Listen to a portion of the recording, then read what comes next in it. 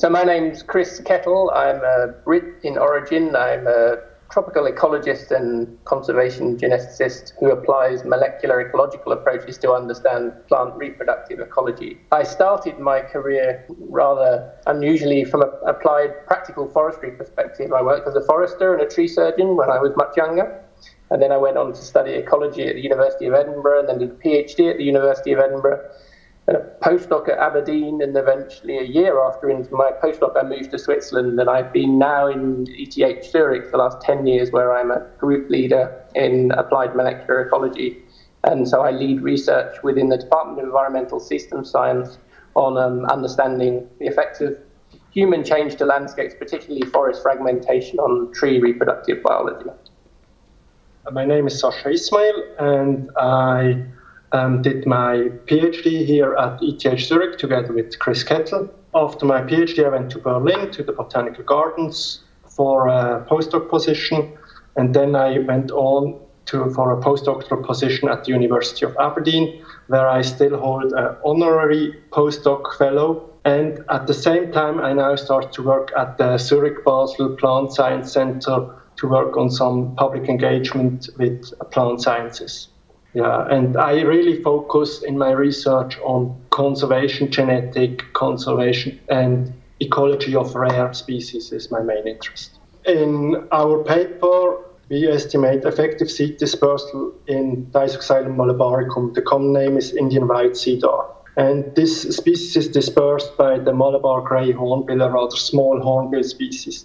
And we estimated this effective seed dispersal across a huge landscape of 216 square kilometers. There are similar studies like that, but normally they worked at the scale of hundreds of hectares. But we covered 260,000 hectares.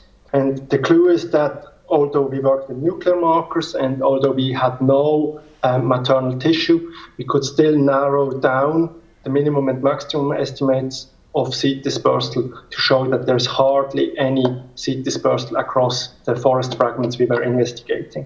That means that even if the main dispersal is still present, seed dispersal can be very limited in heavy altered landscapes. And that means when there is ongoing timber extractions, the tree species will not recolonize spontaneously. I think one of the important points to consider in this paper is that actually it's dealing with a rather cryptic process. So studying seed dispersal may seem trivial in reality.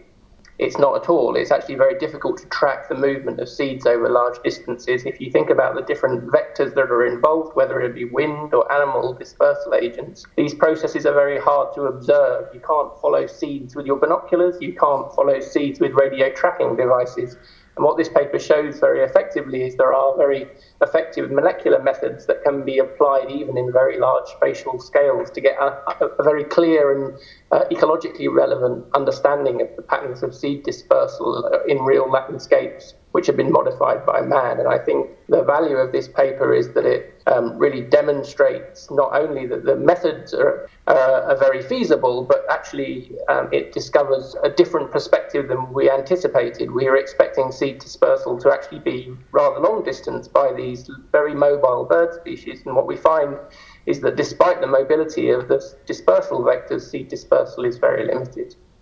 The most exciting thing is actually the scale we covered. And the most exciting result is that we really find very limited seed dispersal despite the disperser is still very abundant and highly mobile and known to fly over open areas. And the species is very robust to habitat disturbance. I've even seen it in Mysore, which is a several million city. It is a very robust species, but still it doesn't disperse, in our case, the seed really effectively. Yeah, so I think one of the most exciting things about the results from this paper is it changes our way of thinking about how trees are likely to respond to fragmentation and the potential to recover when they've been extirpated from a forest patch. And I think this has real importance for the way we manage these landscapes and the implications in terms of restoration or the recovery of biodiversity, particular tree species within these landscapes. And so for me, really the most exciting thing is it might change the way people view how they manage and restore tropical forest landscapes where tree species have been removed.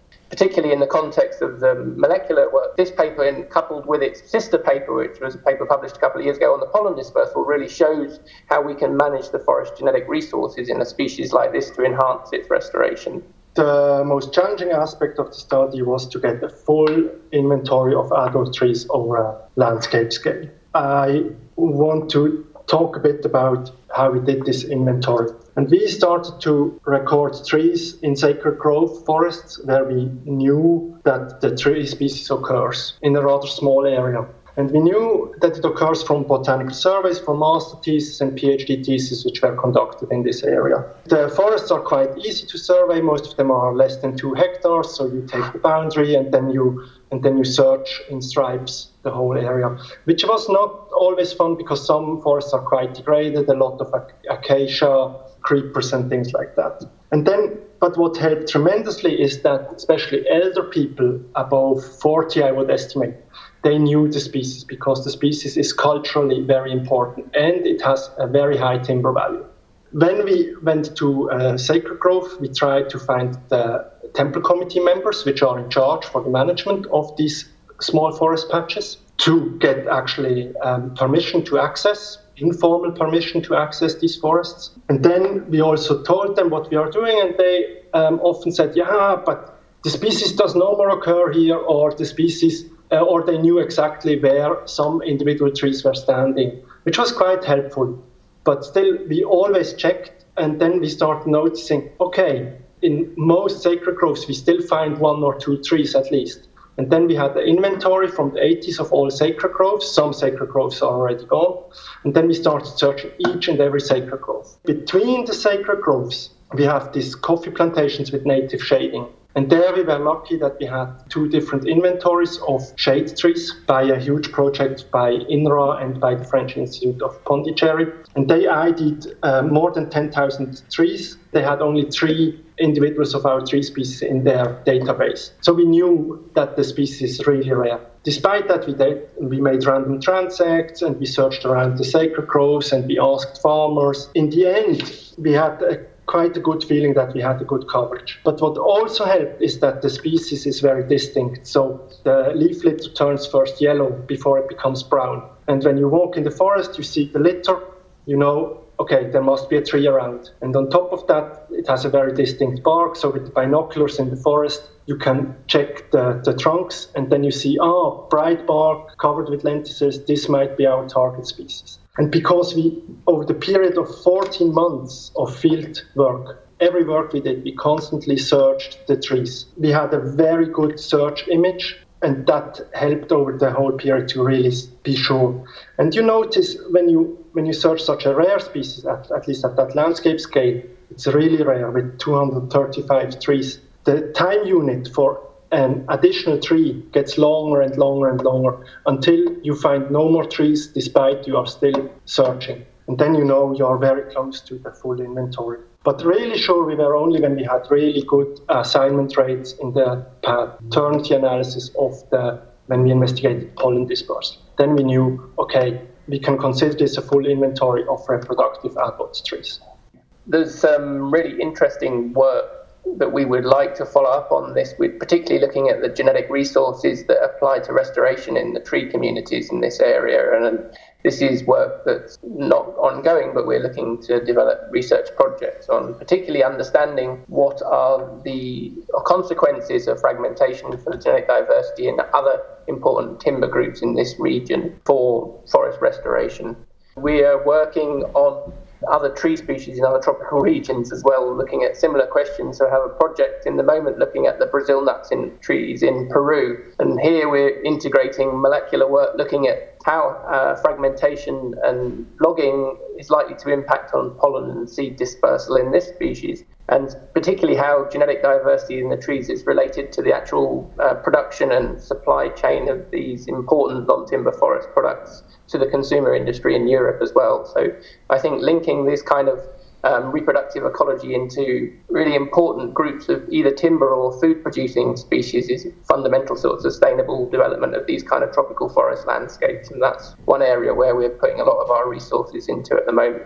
So what I personally plan to do next is I'm actually searching a research position where I can combine my organizational talent with my passion to do plant conservation relevant research, ideally applying my molecular background. And at the moment, I still have an ongoing project on extremely rare tree species, 3 endemics of Sabah, where we genotype all the remaining individuals. So again, exhaustive inventory of trees and exhaustive genotyping of adult trees. And I'm looking forward to analyze this data, which should come sometimes this year.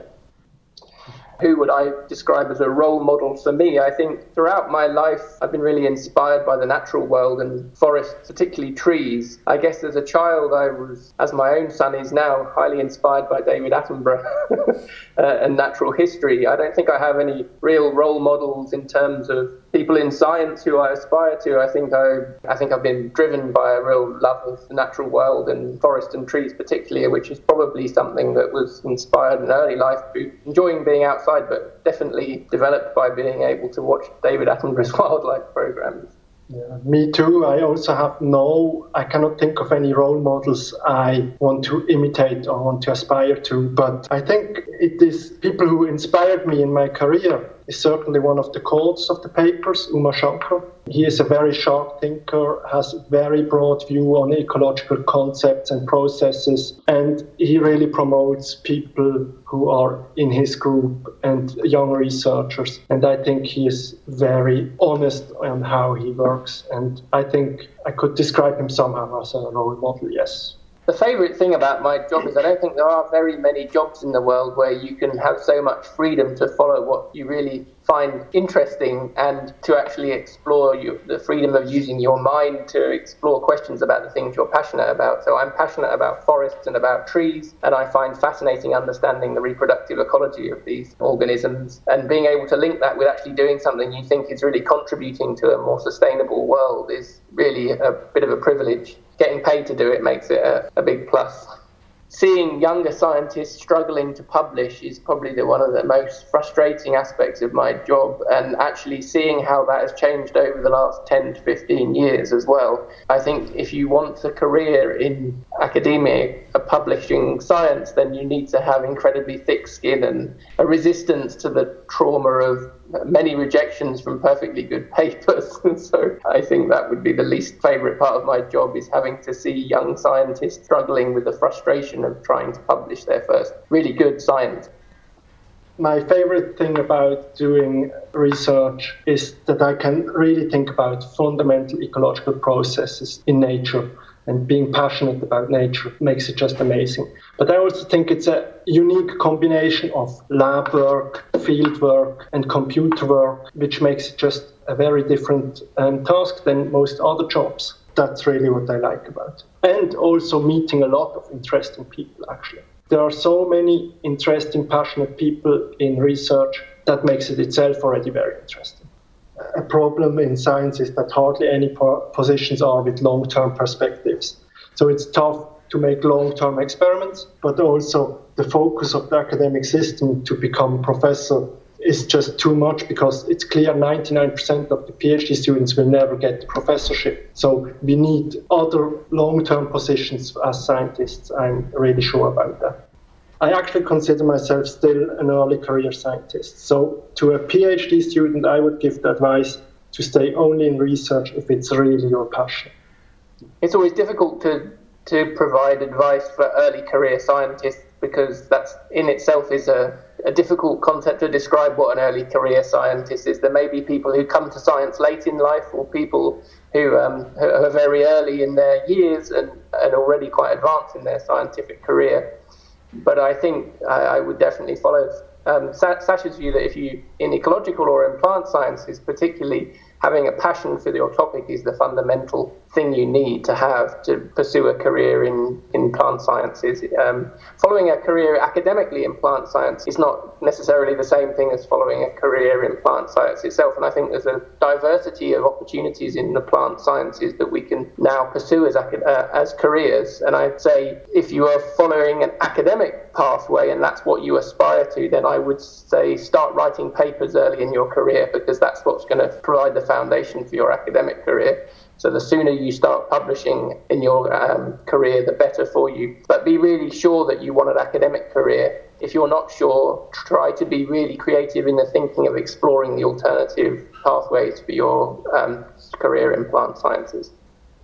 If I'm not doing research, I play the Diabolo. The Diabolo is somehow related to juggling, although it's not juggling itself. It is a tool for shows related a bit to the spinning tops. And I stopped doing public shows for money, but it's still enough to do some entertainment at a small party or at an institute event. I can entertain people, and I like that. I should add, Sascha's very good at the Diabolo, and he's a very good entertainer with it. So, seeing as I'm maybe slightly more senior academic position than Sascha, my free time is much less. And I have, as Sascha does, I have a family as well. So I would say when I'm not at a desk in the field, I'm rarely in the lab these days, and I'm with my family as a priority. And I'd say that's where my passion is, with my family. Fortunately, I have 2 children who both love trees and forests. So when we're not walking in the forest or climbing trees, we're doing something related to that. Or if it's sitting watching David Attenborough documentaries on a Friday evening with a family, that's always a nice activity. What we certainly share is that our fascination for trees and nature had the basis in our early childhood. I think that's so important to get in touch in early life if you want to have a deep understanding about nature and processes in nature.